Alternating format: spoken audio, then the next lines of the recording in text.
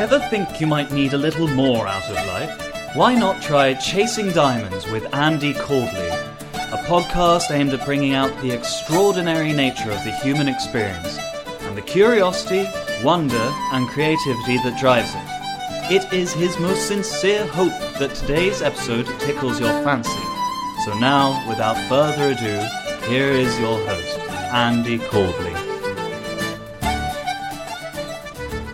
Welcome everyone to another episode of Chasing Diamonds. Tonight's episode will feature not absolutely nothing about travel, but it's definitely more of a mental wanderings episode.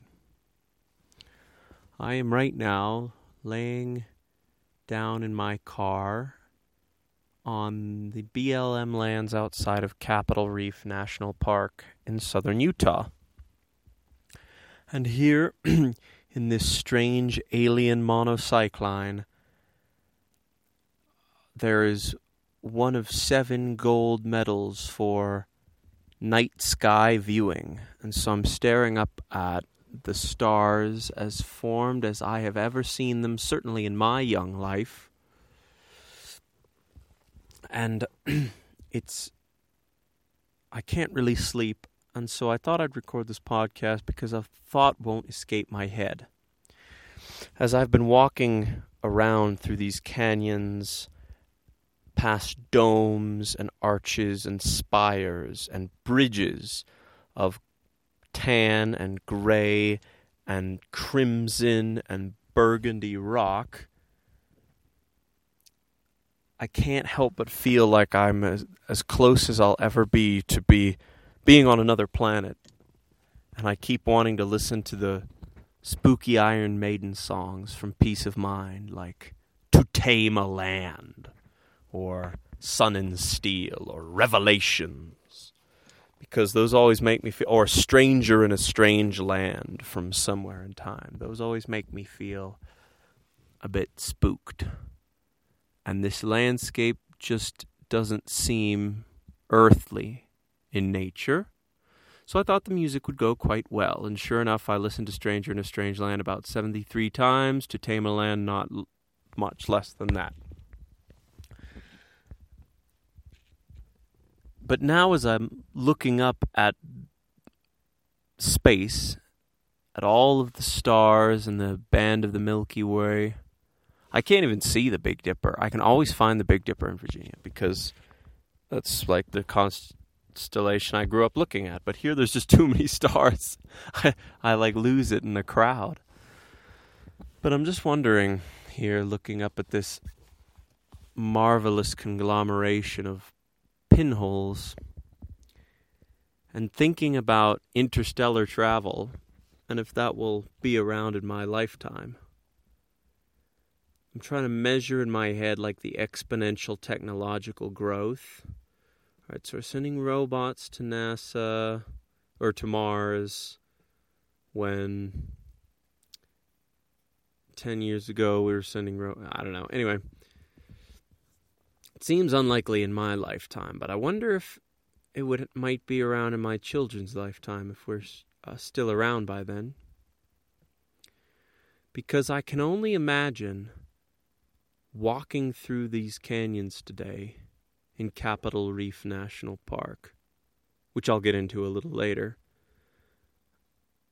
whether or not humans have the ability to reach the next level of the next level of common decision making and awareness in order to go to a place, to go to another planet, to find, matter, life, or geologic formations, and know that it is not for us to displace any of it. So, for instance, in the 1970s, there was a serious discussion in Congress about what to do with Alaska, because oil was found there, and obviously timber had long been harvested in Alaska. But it actually might have been the 60s. But I'm going to stay with the 70s. Anyway, this huge amount of ground, Alaska being the size of, like Texas and California almost put together or something. It's friggin' enormous. And there's so much of it that is unreplaceable landscapes. Like these, in the highest sand dunes above this particular ladder, the Kobuk Valley has like these giant sand dunes, and I think they're in the Arctic Circle. It's crazy. Katmai, the breeding grounds of the salmon and the home to the largest concentration of grizzly bears. You have Denali, the highest point on the continent. You have Wrangell St. Elias, the second or first highest coastal mountain chain in the world. So much there. Gates of the Arctic. And so basically in 1951, Congress passed the Alaska Lands Conservation Act, I think it was called, which set aside millions of acres. I think it created 19 national forests, 7 or 8 national parks.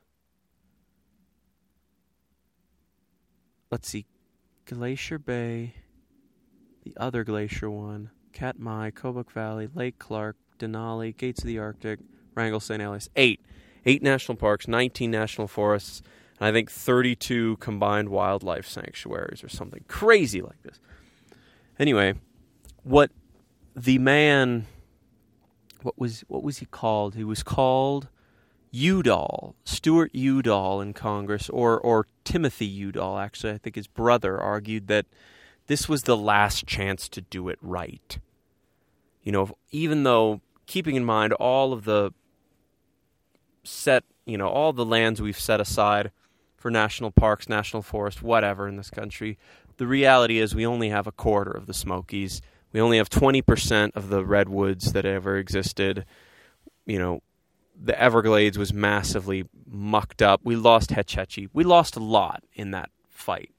And Alaska was the last chance to do it right because we came upon this massive unspoilt wilderness before the manifest destiny, redeeming of nature by the hand of man and civilization occurred. So we had a chance to do it right, and Congress did the right thing and set aside all that land. And I'm just thinking, will we have the wherewithal to do that if we were to ever land on another world that had vegetation or water or like this place, great geologic formations or let's call it, what was the word, strata? Anyway, great geological territory, perhaps. Are we going to have to go through the same goddamn steps and fight with people for setting it aside, or are we going to try to drill right into it for minerals? Are we going to have to repeat everything that this country went through over the last 150 years of public lands management? That'd be really weird if we did. But I can't stop thinking about it. I also think it would make a great video game if you were part of a expedition and maybe you had a team of geologists and biologists and ecologists, and your job was to study wildlife and map canyons and not die due to exposure or dehydration or animal attack. And it could be a fun, considering how many people play Goat Simulator and Train Simulator and the Kerbal Space Program. Space nerds love that stuff. So if you were to get together a team of game engineers, producers, whatnot, and then get a team of geologists, biologists, and ecologists, and have them oversee the lore and the creation of the storyline and the environments, that could be really fun. You could learn a lot, too, about geology and stuff. And you'd have to, map out species species of animal you encounter, species of plant you encounter, different kinds of rock formations, etc. It could be fun on another planet. Because I remember playing Mass Effect 2 and 3, where they allow you to explore more of the universe, and quite enjoying landing on other planets and looking at all the different natural scenery. Or in Spore, it's all randomly generated for you, and just seeing what animals happen to be on a planet that you land on. That shit really interests me. If we land on a planet and there's a 2,000-pound mammal-like creature, let's say a 2,000-pound animal that has giant horns made of gold, are we going to have to, considering the state of rhino conservation and rhino horn, ivory, shark fin, etc., pangolins, are we going to have to go through the whole fucking thing? Are we going to have to make instead of a WWF, the World Wildlife Fund, we'd have we could do an IWF, an Interstellar Wildlife Fund, to protect these animals? That's what I was saying at the beginning, how we need to move to a more commonly better state of making decisions. How many people do you know that would do the right thing in the face of sometimes massive personal gain every time? I could say maybe definitely one, maybe two people I know could do that. Anyway, I also think that Robert Oppenheimer had it right when he and his fellow physicists successfully oversaw the creation of the atomic bomb, and then when it was tested, he said that famous line about how he had become death, destroyer of worlds. He started talking about humans needing to reach a new level of understanding and moral control and sentimentality with their brothers and sisters, abroad or otherwise. Now, of course, that didn't happen, but I think there's, especially today, with the situations, with certain international relations and climate change, yada, yada, yada, I think a higher consciousness sounds so hippy-dippy, but like a better understanding of where the ethical decision lies, no matter what you're doing or, what the decision is.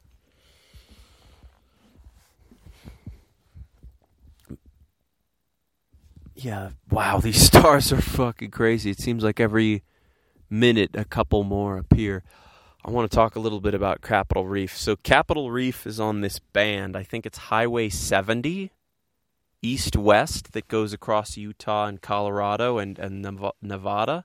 I think it goes into Las Vegas and then turns into whatever road goes from Vegas to California, or Vegas to Los Angeles.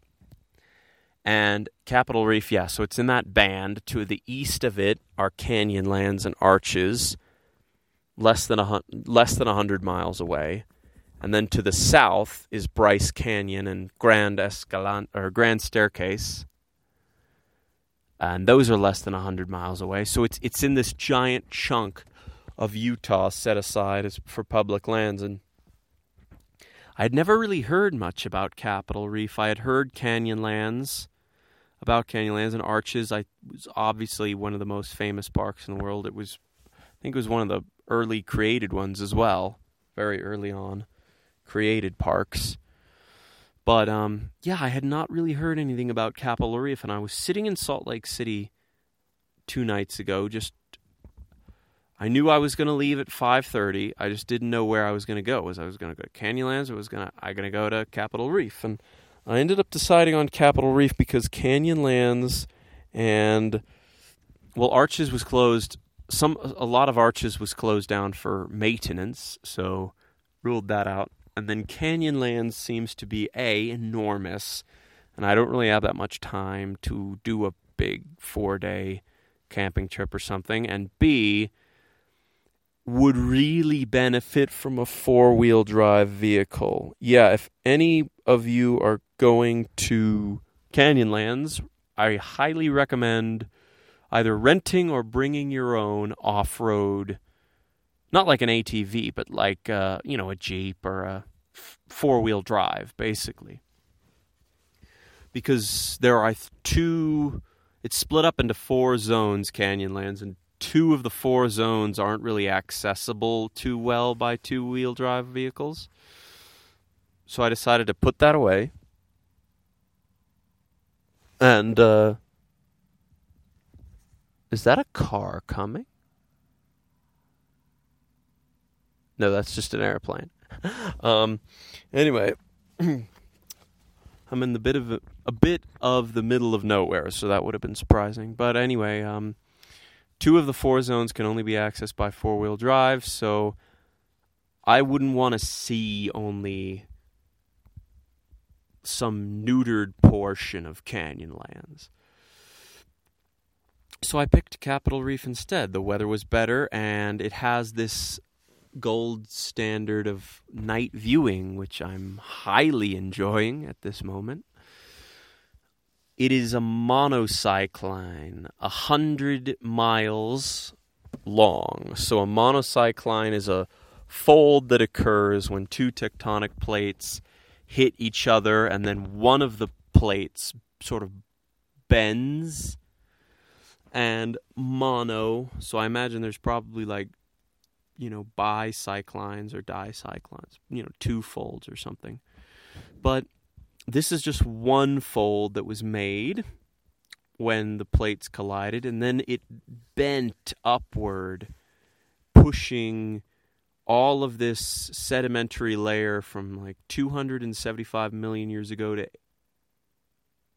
35 million years ago is the 19 sedimentary layers. So it pushed it all to the top when this raising event happened. And as a result, you have these mountains. And, well, like I said, every conceivable shape and color and texture I have seen since I've been here. I've done a lot of hiking.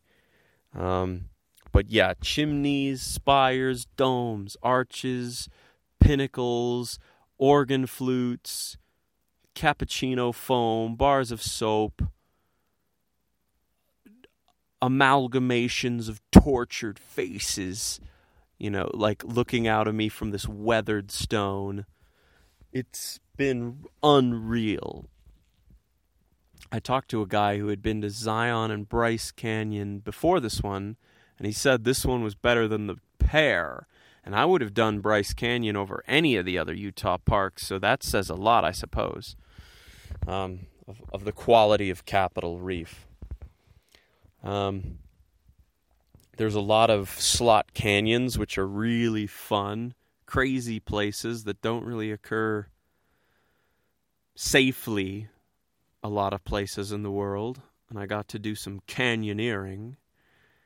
It's cool. I walked up to the park ranger at the Visitors Center and said, I've got a whole day today, all of tomorrow, and some of the day after that if it's required. What's some cool shit that nobody does? So she sent me on this hike, 15-mile hike. Wore me out, but it was fun. And I saw a burrowing owl and a great horned owl, one at dawn and one at dusk. Pretty crazy for my birding habits. I look at birds, by the way, new viewers. Anyways, I'm going to get some water. Hold on.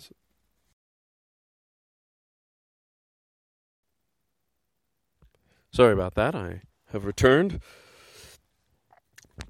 Throat successfully moisturized. Anyway, so I was on this 15-mile hike, and I saw all of these crazy arches and formations. It was totally along, and I saw 2 owls. And not only that, but I went on off this side path called Shrike Canyon Overlook, or Shrike Valley Overlook. And so I went up. It was a 0.4 mile rock scramble, and when I got to the top, I had views of the eastern depression and end of the monocycline, about 25 to 40 miles in either direction. I'm going to post pictures of that. It was fucking astonishing. But one of the things that I liked the most about that viewpoint, or liked and sort of disliked at the same time, was it gave me fantastic views of a rock formation that was legitimately scary to me. So I did a bunch of hikes, listened to a geology talk, talked to the rangers, hung around the visitor center, got some information, was learning. Then I did some short hikes. Then I was going to one of the primitive campsites, which is about 24 miles away from the visitor center. And there I encountered a line, a wall. Yeah, it was basically like China's Great Wall.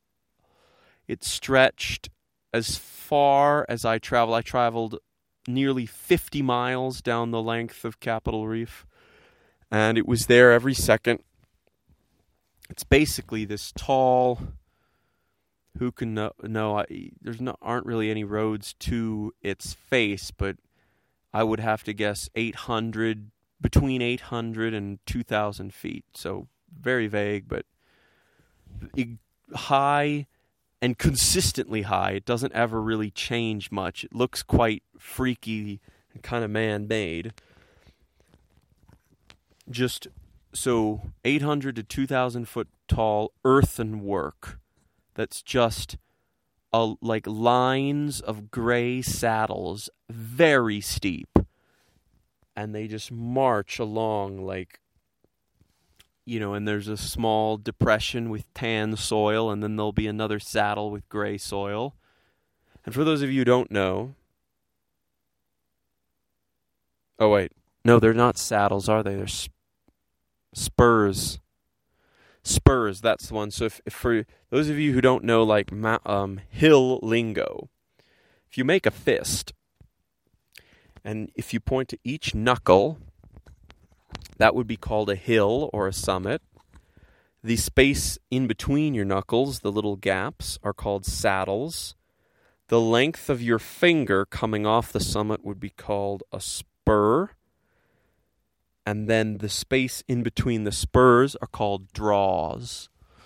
So these incredibly steep saddles coming off this, it could very well be nearly sheer, these things, but they're gray and tentacly-like, and they march along like the feet of some freaky soldiery, sorry. And on the top of this, there is a brownish tan pile of rubble, and then on top of that is whitish tan escarpments, pinnacles, and that would be sort of like the wall, the Great Wall, on top of the earthen hill that the Great Wall is built on. And it just goes on and on and on. And it reminds me of H.P. Lovecraft's book, At the Mountains of Madness. And that's how I don't even think they're described to look like that. But when I look at them, that's what I think. So it was kind of freaky. I also was not near anything, really. There was no electricity, there was no towns, there was no plumbing. I was in the open country, and something about that, just the heat, the exposure, the fact that I already felt like I was on Mars, that felt like I had reached some forbidden valley of Mars that gave way to some very unhealthy regions. Or rather than Mars, let's just say some other planet, some crazy planet that has life. I would think that those freaky peaks, that freaky wall, kept in some interesting ecosystems. Anyway, so that was Capitol Reef. A lot of fun. Highly recommend it.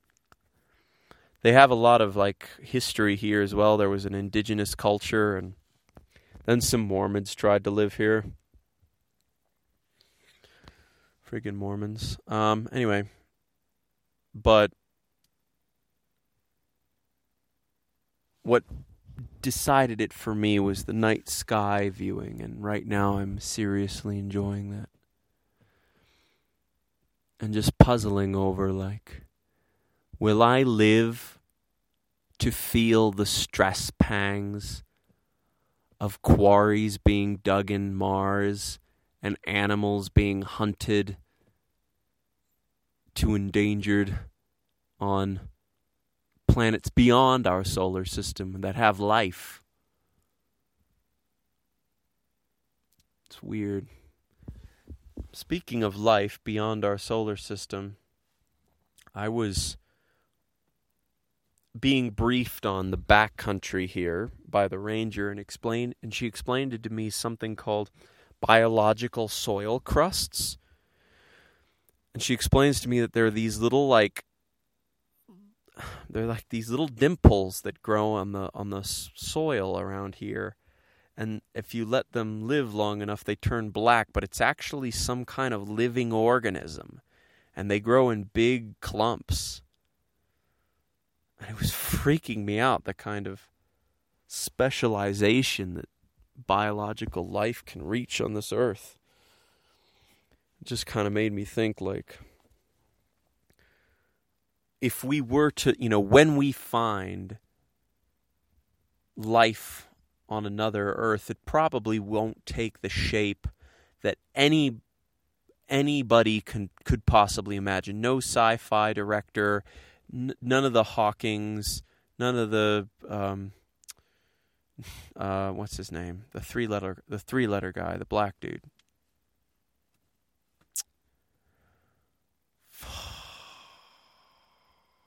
Whatever. Anyway, you know who I'm talking about, the astronomer. The famous one who's on TV, the black guy. Anyway, I'm sure you're all just screaming at me right now. I don't think that the life that we find on another Earth or another planet would take any recognizable form or any form that anyone on this Earth could guess. I just think that it's proven itself here to be far too diverse, far too dynamic, far too adaptable. Because we can only create through our own sort of lens of viewing, and whether that's H.P. Lovecraft's weird sea anemone creatures or the smooth, gray, big-headed, big-eyed Martians from the 50s or 40s or whatever. I just don't... It's just not going to be anything that we could ever contemplate, because there's whole new rules. There's completely different parameters on whatever we like. So maybe the atmosphere is way denser, and so anyway, yeah. Seeing those biological soil crusts made me just think that for a second, that I can get all worked up about the IWF, the Interstellar Wildlife Fund, and the ICUCN, or the Interstellar Committee for Conserving of Nature, for the use and conservation of nature. I think it's what that stands for. Anyway, I could get all worked up about that, but it probably won't look or act or exist in a manner that any of those organizations would have the qualifications to deal with. Anyway, I say anyway a lot on this show. Moving on, I'll try to add a couple new words into the vocab. What I would think, concluding thoughts as I stare upon the starry sky, is if we are to move forward in terms of general ethical selection of paths and ethical progress. I should think that it's not something that a regime could do or a culture. It probably comes down to just good parenting. I think if you if you look at, most places have a big fine for littering, but how hard or how easy is it to litter while driving without anybody knowing about it? Yet there's nobody I know. I've never seen a human being that I know, let's say on a first name basis, litter. That's just because our parents always told us that. And if you go to places where that's not a thing, guess what? There's litter everywhere. So I just think that, oh God, a bat just tried to fly into my car. I think that whenever the day comes that human beings have to contend with not only their planet's resources, but another planet's resources as well, that we will have moved forward life on this earth in enough places to the point where enough of us have been raised by enough wonderful parents to teach us not to litter and not to kill animals when it's unnecessary or not to pollute the environment, etc., etc. Because just like Alaska was the last chance to get it right, if we found a new world's worth of biological material, that would be like that book would be completely reopened again, and you'd have all the money men, and you'd have all the saints resume their posts. And there'd be another 150 years of exploitation, perhaps. But if we've gotten, more aware of the natural balance of things and how valuable that is and how fun it can be to explore and learn about, whether in Alaska or in anywhere else in the world, I think the outlook would be good for conserving most of that future planet, whatever it is. And whether I live to see it or not is kind of irrelevant. I hope I get to. I hope I get to touch down onto another world. Would you sign up for that if they offered you, like, let's say the third boat? Would you sign up for a trip to the New World, third boat, and let's say the departure time is 2 years? It takes 2 years. No. It takes. Let's say it takes 5 years between. So you could travel there for 5 years. Would you do it? Third wave. So you're still Nina Pinta Santa Maria territory. You're fucking pioneering it, but you do have some credibility of success. So you're not just, the guinea pig. Would you do it? I don't know if I would. I think I might. I think it depends on the planet and what kind of natural environments are on the planet, but I think I probably would. If they said it was all desert, that might be harsh. But if they said it was, more varied climates, yeah, I would definitely do that. And if there were animals, I'm there. New York minute. I could do a new year with my birding year, but specifically for birds that have not been discovered yet, and live on another world, if there are any birds. That's another thing, like, life on this planet for, 450 million years has followed its particular trajectory based on its needs to adapt and evolve in the environments that have been present over the last 450 years. But that would be totally different if it was another world. There wouldn't even be birds, reptiles, mammals, amphibians. There would be, it would be totally different paths, totally different strategies. Because, who knows what kind of terrain and purpose the animals in the next habitable world that we find will have to adapt to. All right, that's enough. I've rambled. Was it 35 minutes? That's a good episode. That's a good length. Okay, thanks for listening, guys. My next episode will be on Black Canyon of the Gunnison. Oh, shit, did I talk about the eclipse? Oh, I don't think I did. Whatever, I'll do a separate episode for that. I'm tired. Love you all. Thanks for your support. The last episode 24, One-Way Tickets and Why I Ran Away from South America, got so much support. And I want to thank everybody who listened or downloaded to, that episode. Absolutely love it, and I hope it keeps coming.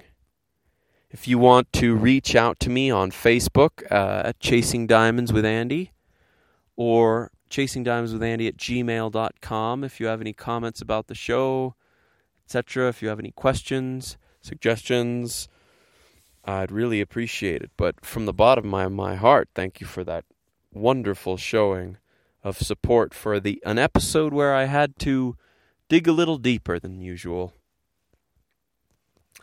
Anyway, whether it's a beautiful starry night where you are, or whether you're in the midst of a grand city, a grand creation of man, I wish you only the finest sleeps.